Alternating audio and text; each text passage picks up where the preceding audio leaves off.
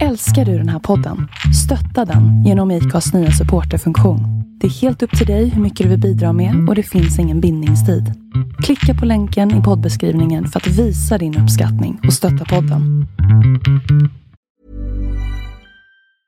Many of us have those stubborn pounds that seem impossible to lose, no matter how good we eat or how hard we work out. My solution is PlushCare. PlushCare is a leading telehealth provider with doctors who are there for you day and night to partner with you in your weight loss journey. They can prescribe FDA-approved weight loss medications like Wegovy and Zepbound for those who qualify. Plus, they accept most insurance plans. To get started, visit plushcare.com/weightloss. That's plushcare.com/weightloss. Hey, it's Paige DeSorbo from Giggly Squad. High quality fashion without the price tag. Say hello to Quince. I'm snagging high-end essentials like cozy cashmere sweaters, sleek leather jackets, fine jewelry, and so much more. With Quince being 50 to 80% less than similar brands.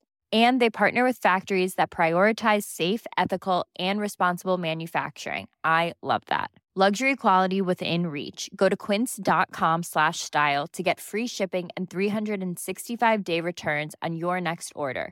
Quince.com/style.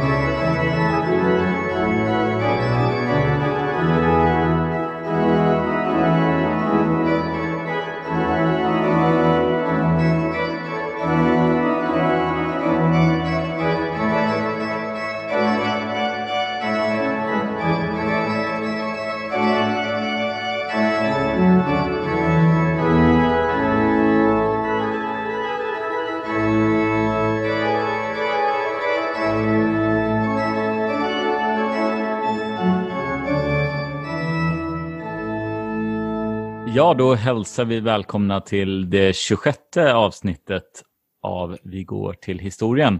Och det kan väl säga att någonting nytt är nu. Vi brukar ju träffas och spela in det här i samma rum så att säga. Men nu spelar vi in det över internet, alltså internettelefon. Hur känns det, pappa? Känns det bra att sitta här på distans? Ja, jag hoppas att det här ska fungera lika bra. Sen ser vi naturligtvis fram emot att det här coronaeländet ska gå över så att vi kan ses som vanligt i vårt studiorum så småningom. Men det känns ju jättebra att efter det här ofrivilliga uppehållet komma igång igen och nu kunna presentera det 26:e avsnittet. Perfekt. Jag tänkte bara ifall du vill repetera lite i och med att det var ett tag sedan vi spelade in sist. Vill du repetera lite av vad, kanske avsnitt 25 och 24 och så vidare? Jo, vi är ju på den fascinerande Gustav Vasa. Gustav Vasa är ju liksom närmast sinnebilden för svensk historia. Och vi har ju berättat om hur han var en i Kristian II:s gisslan till Danmark. Hur han rymde från fångenskapen där, landsteg i Kalmar under Kristians kröningsmiddag som ju urartade något genom Stockholms blodbad.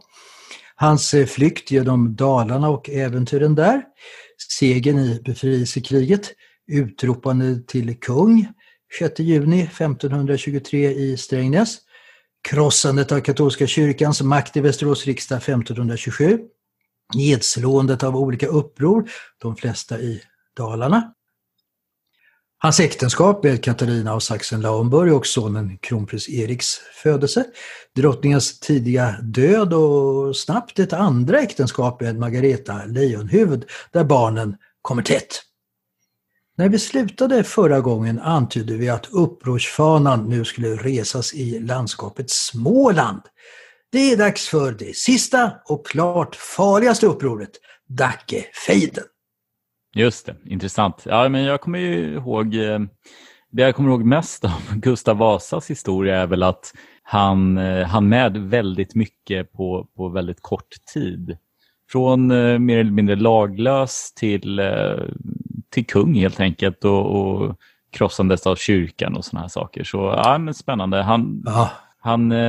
Jag kommer ihåg att du kände en viss frustration över din egen höga ålder på 36.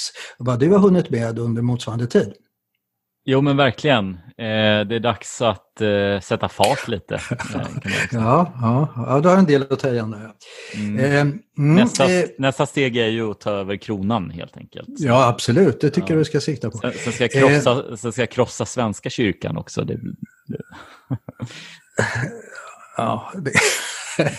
Ja, den kanske behöver reformeras åtminstone. Nåväl, vi var i Småland då, ja. Det där Småland är ett litet konstigt namn. Det lär som så mycket annat ha en östgötsk bakgrund. Och benämningen var inte nedsättande på något sätt, alltså inte Småland i motsats till Storland eller så, utan syftade på att landskapet bestod av många små, ganska självständiga områden. Småländer som Värend, Finnveden, Njudung, Tjust och så vidare. Småland gränsade ju till de danska landskapen, i väster till Halland, i söder till Skåne och Blekinge. Nationsgränsen tog man inte så allvarligt på, man handlade mycket med varandra och kunde också samarbeta mot invaderande härskare, oavsett om det var den svenska eller den danska kungen. Detta förhållande ser vi långt fram i tiden till slutet av 1600-talet med snapphanarna. Småland var ett förhållandevis folktätt landskap. Där bodde på 1540-talet, när Dackefejden utkämpades, cirka 100 000 personer, vilket var ungefär en femtedel av Sveriges befolkning. Okej, det är förvånande. Jag trodde bara att det var skog och berg där, att de inte kunde försörja sig på lantbruk och så vidare. Men... Nej, just det. Man ser det som ganska glest bebott. Ja. Gustav Vasa hade, som vi sett i tidigare avsnitt, dåliga erfarenheter av smålänningarna. När han landstigit i Kalmar i maj 1520 flydde han vidare genom Småland och han blev inte väl mottagen. De småländska bönderna såg honom som en adelsman de inte hade något gemensamt med. Många såg ju istället kung Kristian som böndernas vän, som han ju var känd för att vara hemma i Danmark. Han till och med sköt pilar efter den för sitt liv flyende Gustav. Sen hade smålänningarna visat sig opålitliga i samband med västgötaherrarnas uppror 1529. Detta uppror hade ju sin bakgrund i Småland, där man slagit ihjäl en fogde och kidnappat kungens syster Margareta i Jönköping. Västgötaherrarna med Ture Jönsson Tre Rosor i spetsen inledde ett samarbete med de upproriska Smålandsbönderna, men upproret rann ut i sanden när västgötaherrarna inte fick med sig sina egna västgötska bönder, och Gustav Vasas effektiva propagandamaskin fick upproriska själar att lugna sig. Men den långsinte kungen kunde inte glömma smålänningarnas svek, och han fick också rapporter om att missnöjet med hans styre fanns kvar i Småland. Som vi berättade i avslutningen av förra avsnittet bestämde sig därför Gustav Vasa för att visa sin makt genom att 1537 skicka ner starka trupper till framförallt sydöstra delen av landskapet. Till skillnad från straffexpeditionen till Dalarna 4 år tidigare var dock inte kungen själv med. Upproriska bönder slogs ihjäl, höga böter avkrävdes, vilket ledde till att många bönder fick gå ifrån sina gårdar. Värdeföremål, alltifrån silver till oxar, beslagtogs. Bok- och ekskogar blev statliga sedan bönderna som bodde där körts iväg. Skatter höjdes och oxhandeln söderut till danska Skåne och Blekinge förbjöds. Det är motsatsen till tyst diplomati, låter det som. Ja, det kan man säga. Det är en mycket aktiv diplomati. När kungen får reda på vad som uträttats är han dock inte helt nöjd. Han anser att man gått för varligt fram. Han vill ha fler avrättningar istället för böter för att sätta skräck i folket. Men till skillnad från Dalarna blev effekten motsatt den önskade. De småländska bönderna svetsade samman, fast beslutna att starta ett uppror mot kungen. Kanske Gustav Vasa här hade lite grann samma idé som Stalin, som ju sa att det bästa sättet att hantera ett problem är att döda den som ställer till med problemet. Jo, det verkar vara slående likheter. I gränstrakterna till Skåne och Blekinge fanns det de stora skogarna fredlösa som höll sig undan från kungens fogdar. Ofta rörde det sig om män som gjort sig skyldiga till olika brott, som att döda en kunglig fogde eller knekt, till att inte kunna betala böter eller skatter. En av dessa hade 1539 slagit ihjäl en fogde, Inge Arvidsson, och därför blivit en av dessa skogstjuvar som kungen kallar dem. Den här bonden, han var inte förmögen, han hade ingen bildning, han kunde varken läsa eller skriva, men tillhörde en stor och respekterad släkt och visade sig ha ledaregenskaper, stark vilja och en karismatisk personlighet som gjorde honom till ledare för det sista men farligaste upproret mot Gustav Vasa. Hans namn var Nils, va? Nils Dacke. Alldeles riktigt. Efter den småländska räfsten följde några förhållandevis lugna år innan den stora fejden bröt ut. På sommaren år 1541 skedde ett unikt kungligt möte som kom att få betydelse även för Dackefejdens utgång. Vid gränsen mellan sydöstra Småland och Blekinge, vid Brömsebro. Där Brömsebro, det har ju en historisk känd klang. Vad förknippar du det ortsnamnet med? Okay. Vänta. Det är freden i Brömsebro. Ja, alldeles riktigt. Freden 1645, den återkommer vi till. I alla fall, här vid Brömsebro, alltså vid gränsen, möts Gustav Vasa och hans danska kollega Kristian den tredje. De båda monarkerna hade ju samarbetat under grevefejden för att förhindra att Kristian Tyrann skulle återkomma till makten i Danmark. Mötet omges med all pompa och ståt. Ett helt fältläger har byggts upp på den svenska sidan med ett stort trähus med stor matsal och rum där väggarna är klädda med röda tyger och många tält runt omkring det. Mängder med mat och öl går åt under förhandlingarna. 6 oxar, 200 får, över 2000 fiskar och 25 stora tunnor med öl. Man kommer fram till ett 50-årigt försvarsförbund och, vilket snart kommer att visa sig viktigt, att hjälpa varandra med uppror som kunde bryta ut i det egna landet. Ett år senare... Det låter väldigt modernt på något sätt.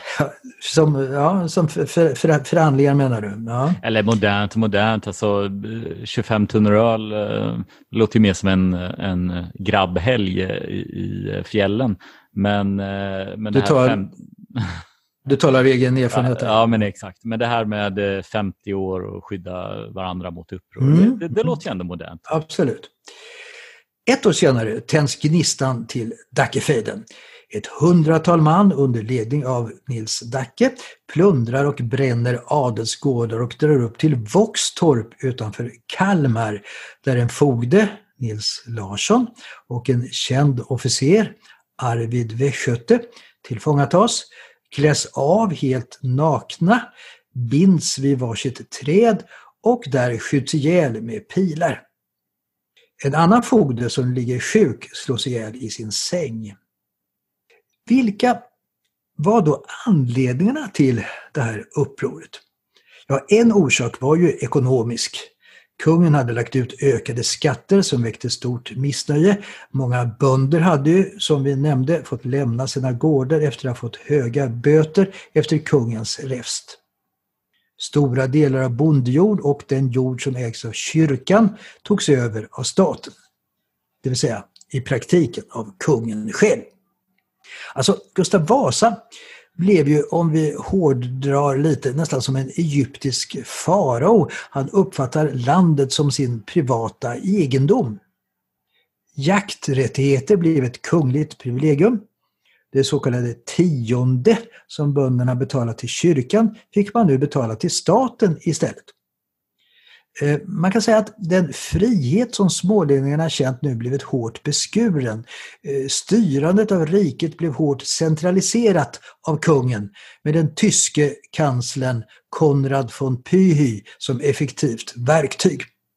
Jag måste flika in där. Nu vet jag att historiker tar en viss stolthet i, och så ska det förstås vara i att beskriva historien så att säga rent objektivt. Men jag är ingen historiker, så jag kan välja lite sida här. Jag bävar. Ja, nej, men vanligtvis så de som sätter sig upp mot makten och så vidare, de får ju oftast alltså i dagens läge en form av terroriststämpling och så vidare. Men jag kan ändå känna sympati för Dacke och Dackefejden. För han hade ju faktiskt åkt ner och slaktat många där nere och tagit bort deras frihet så att säga. Så ja, vi får se nu här hur det artar sig så vidare. Jag kanske byter sida här på slutet. Ja, det blir spännande att följa.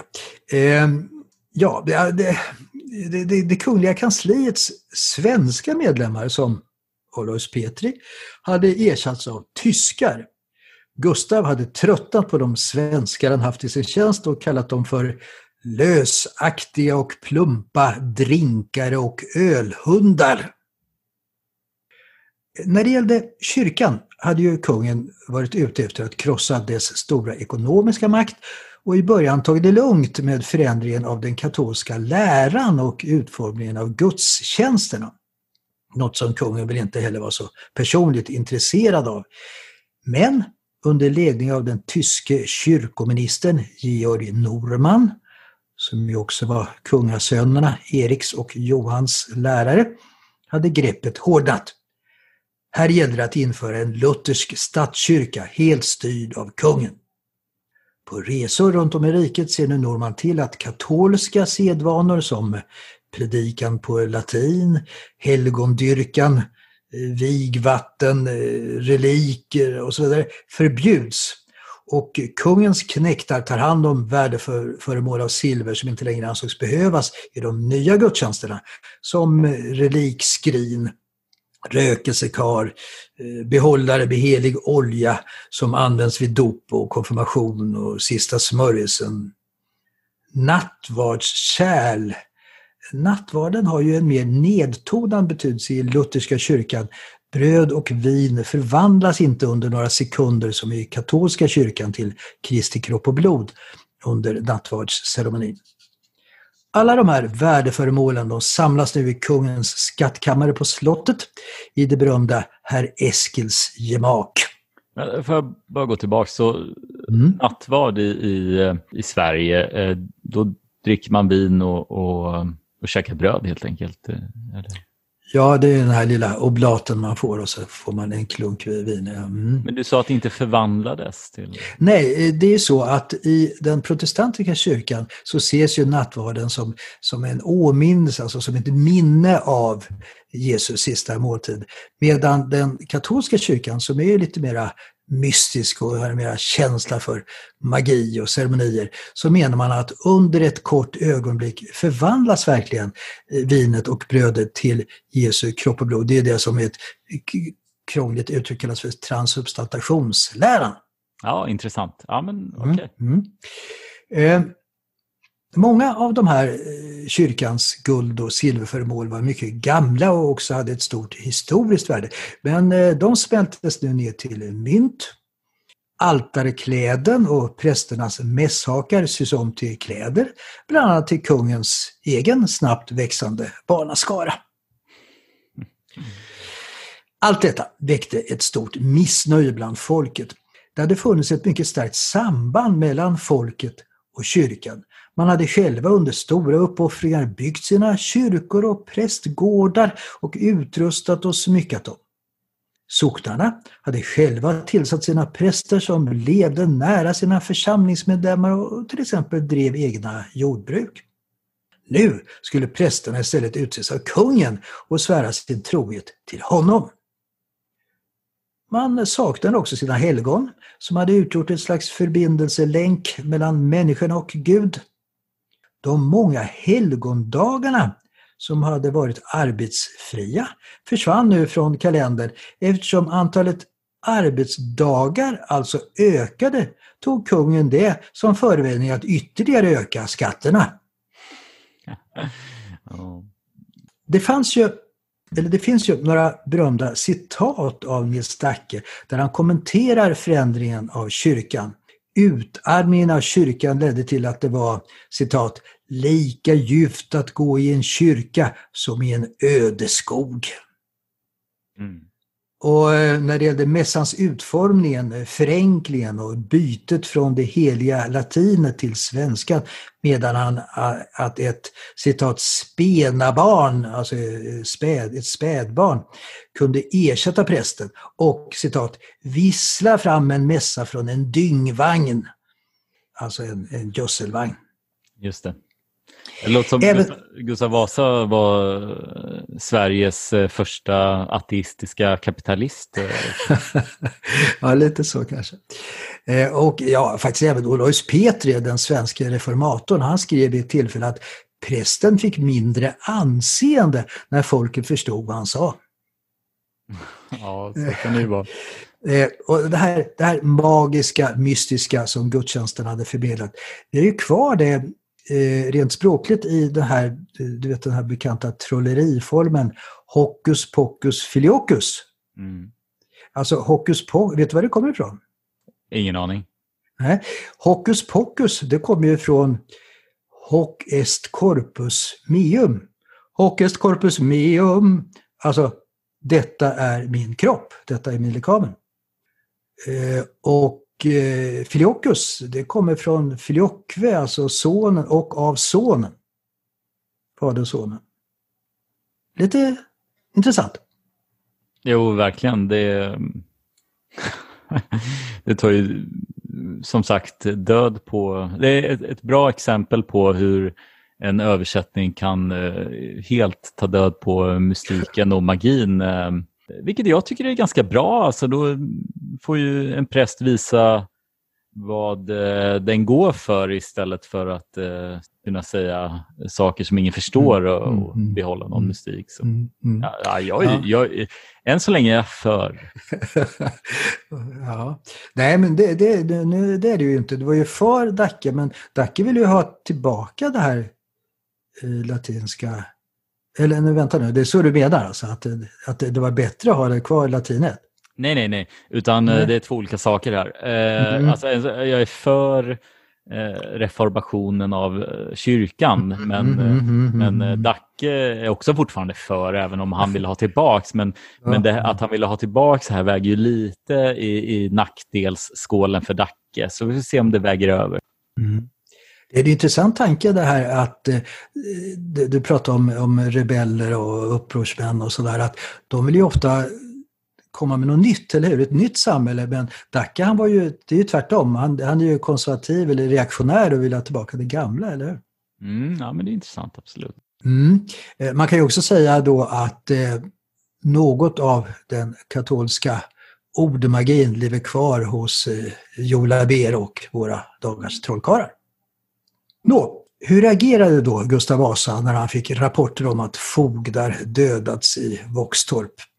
Ja, till att börja med underskattade han nog kraften i det uppror som snabbt skulle växa.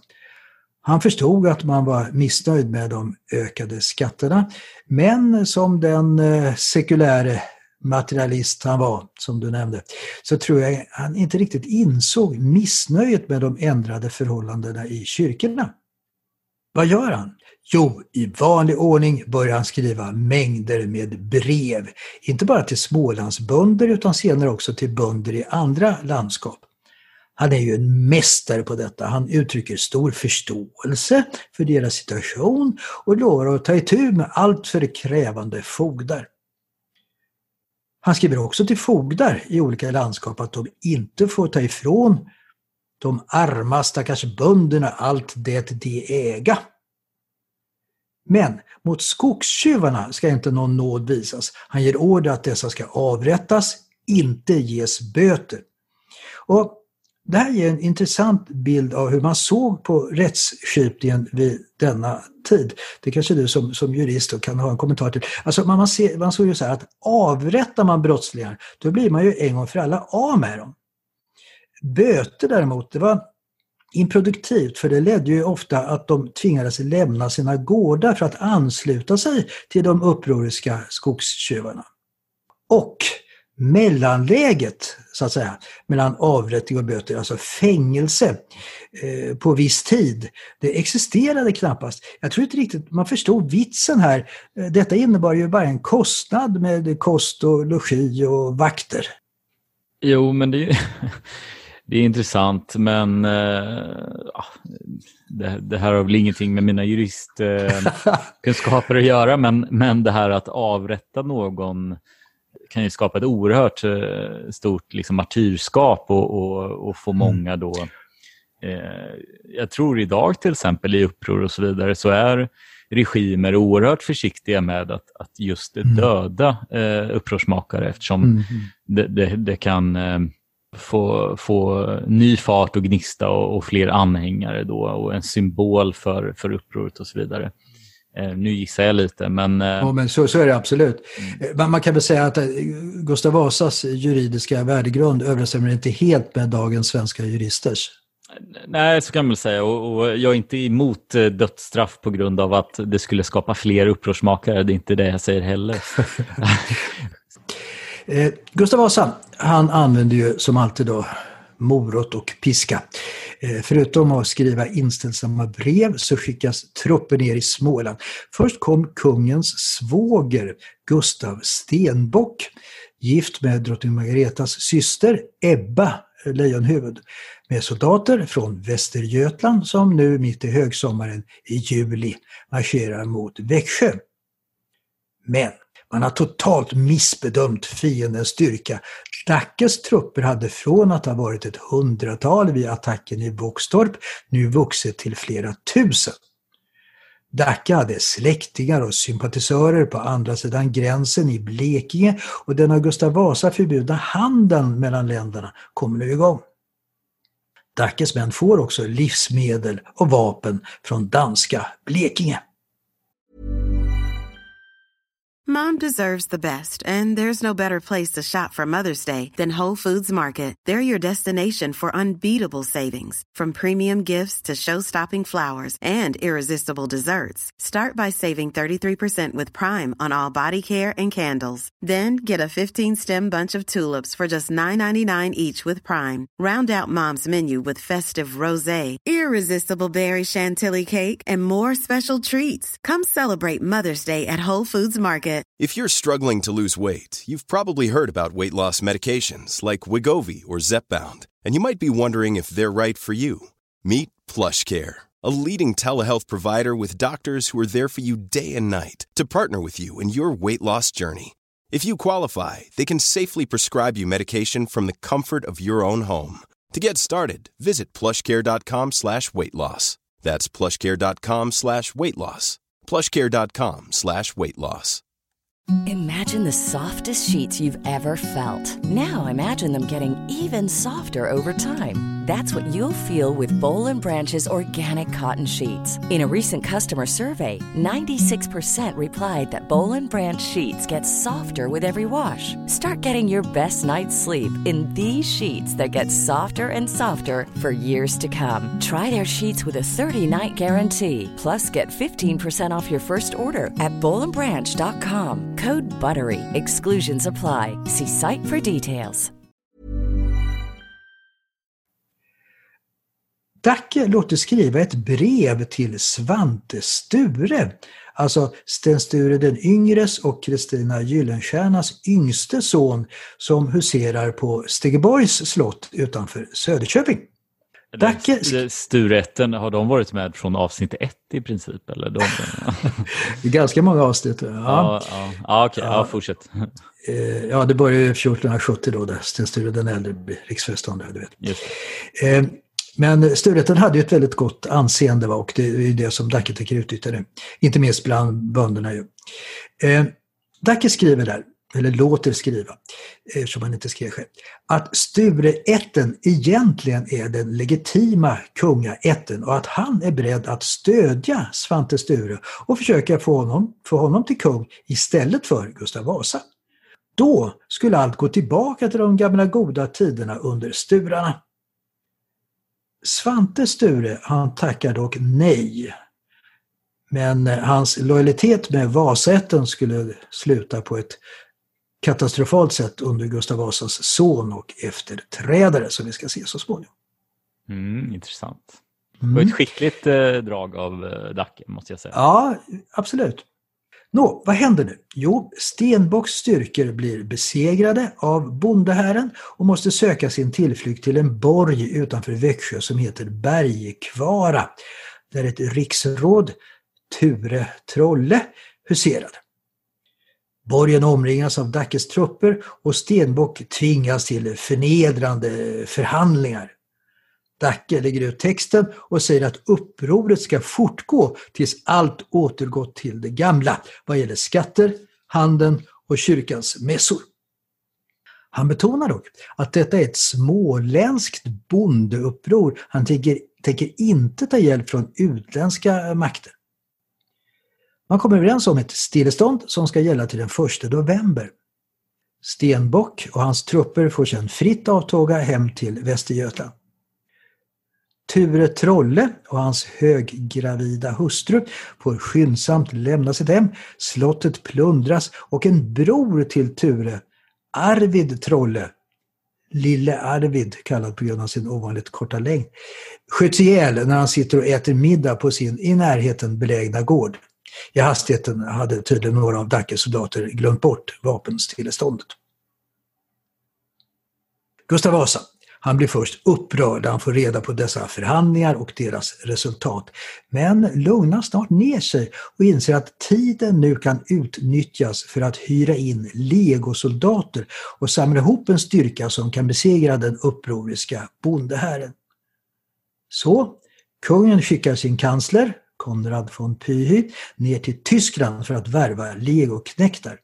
Och de här sätts in vid Ydre och Kinda vid gränsen mellan Småland och Östergötland för att förhindra att upproret sprider sig.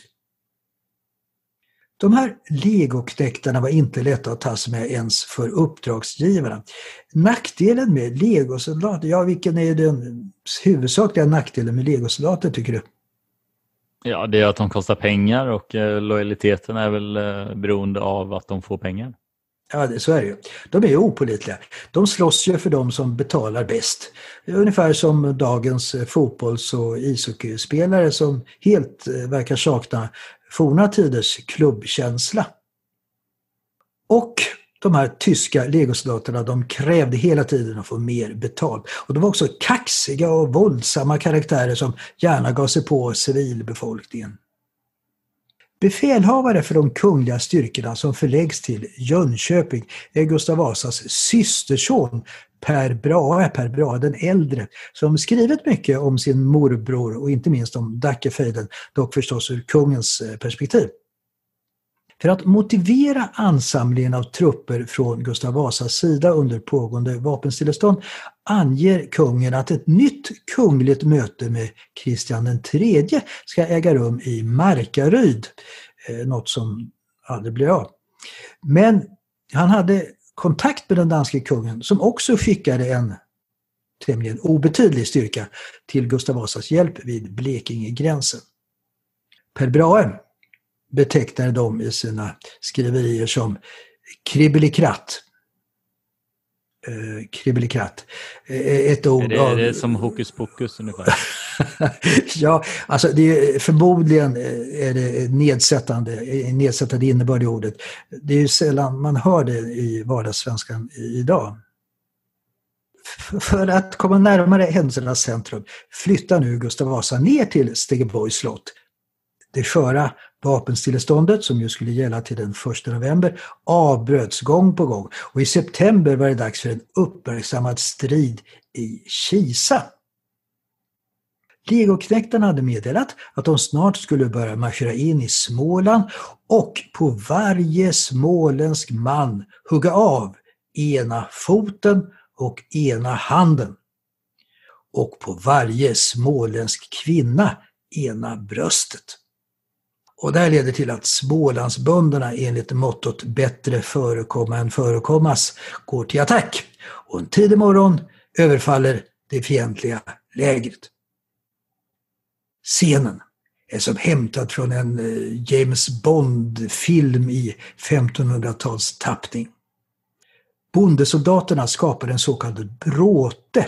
Så gick till så att de runt läger eller vid vägar där fienden förväntas passera hugger djupa skåror längst ned på trädstammarna och binder ihop träden med linor.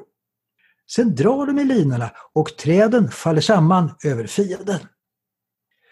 De fiender som då inte blir ihjälslagna blir beskjutna av pilar från pilbågar eller armborst, eller av spjut eller av handeldvapen.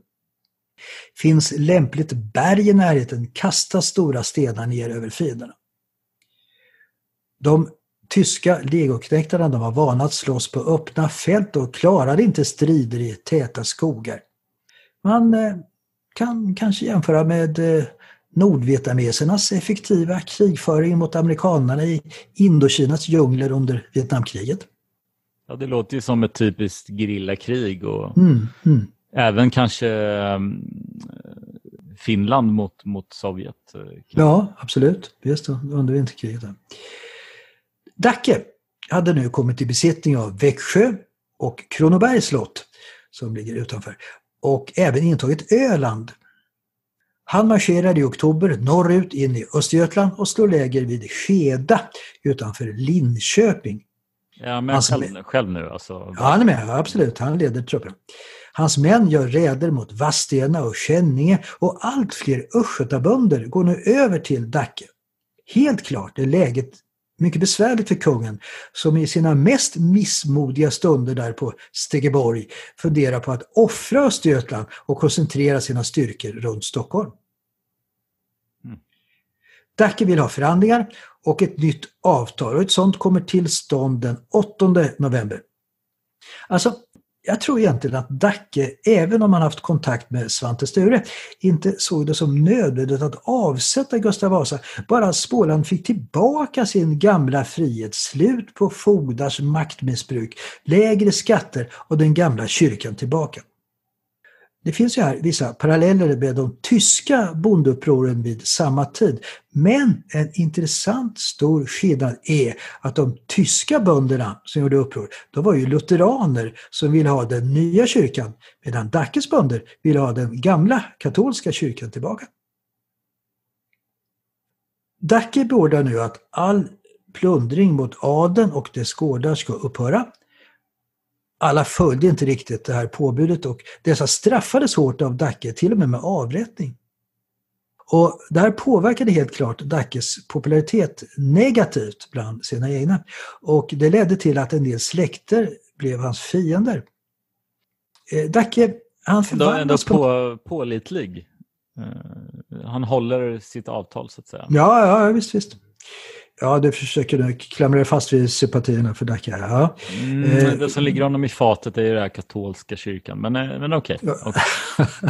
Ja, men alltså intressant här. Alltså Dacke, man kan väl säga att han genomgår en slags förvandling nu från en folklig rebellledare till ett slags provinsguvernör med egna fogdar, och han firar en storståtlig jul på Kronobergs slott som något av kung av Småland.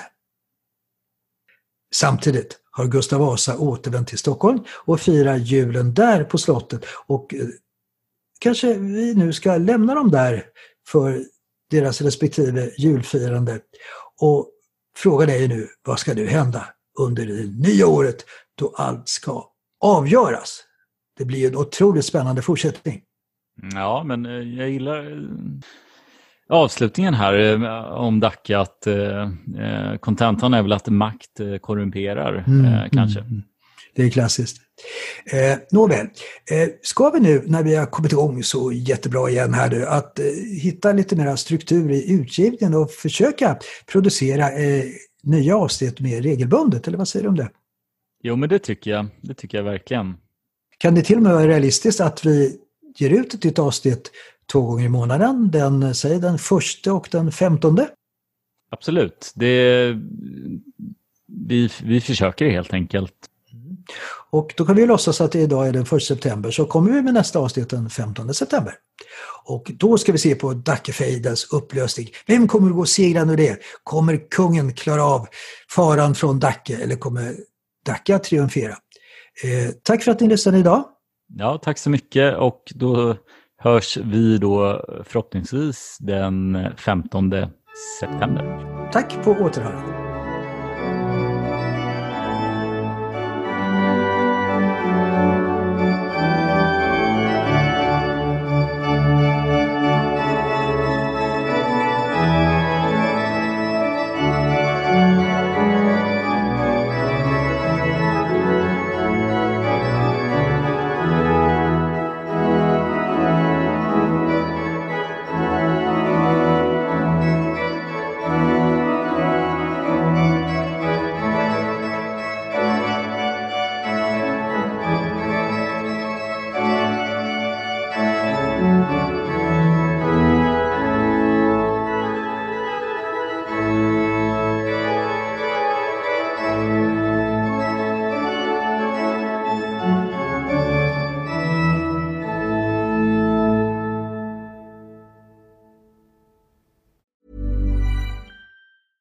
Imagine the softest sheets you've ever felt. Now imagine them getting even softer over time. That's what you'll feel with Boll & Branch's organic cotton sheets. In a recent customer survey, 96% replied that Boll & Branch sheets get softer with every wash. Start getting your best night's sleep in these sheets that get softer and softer for years to come. Try their sheets with a 30-night guarantee. Plus, get 15% off your first order at bollandbranch.com. Code BUTTERY. Exclusions apply. See site for details.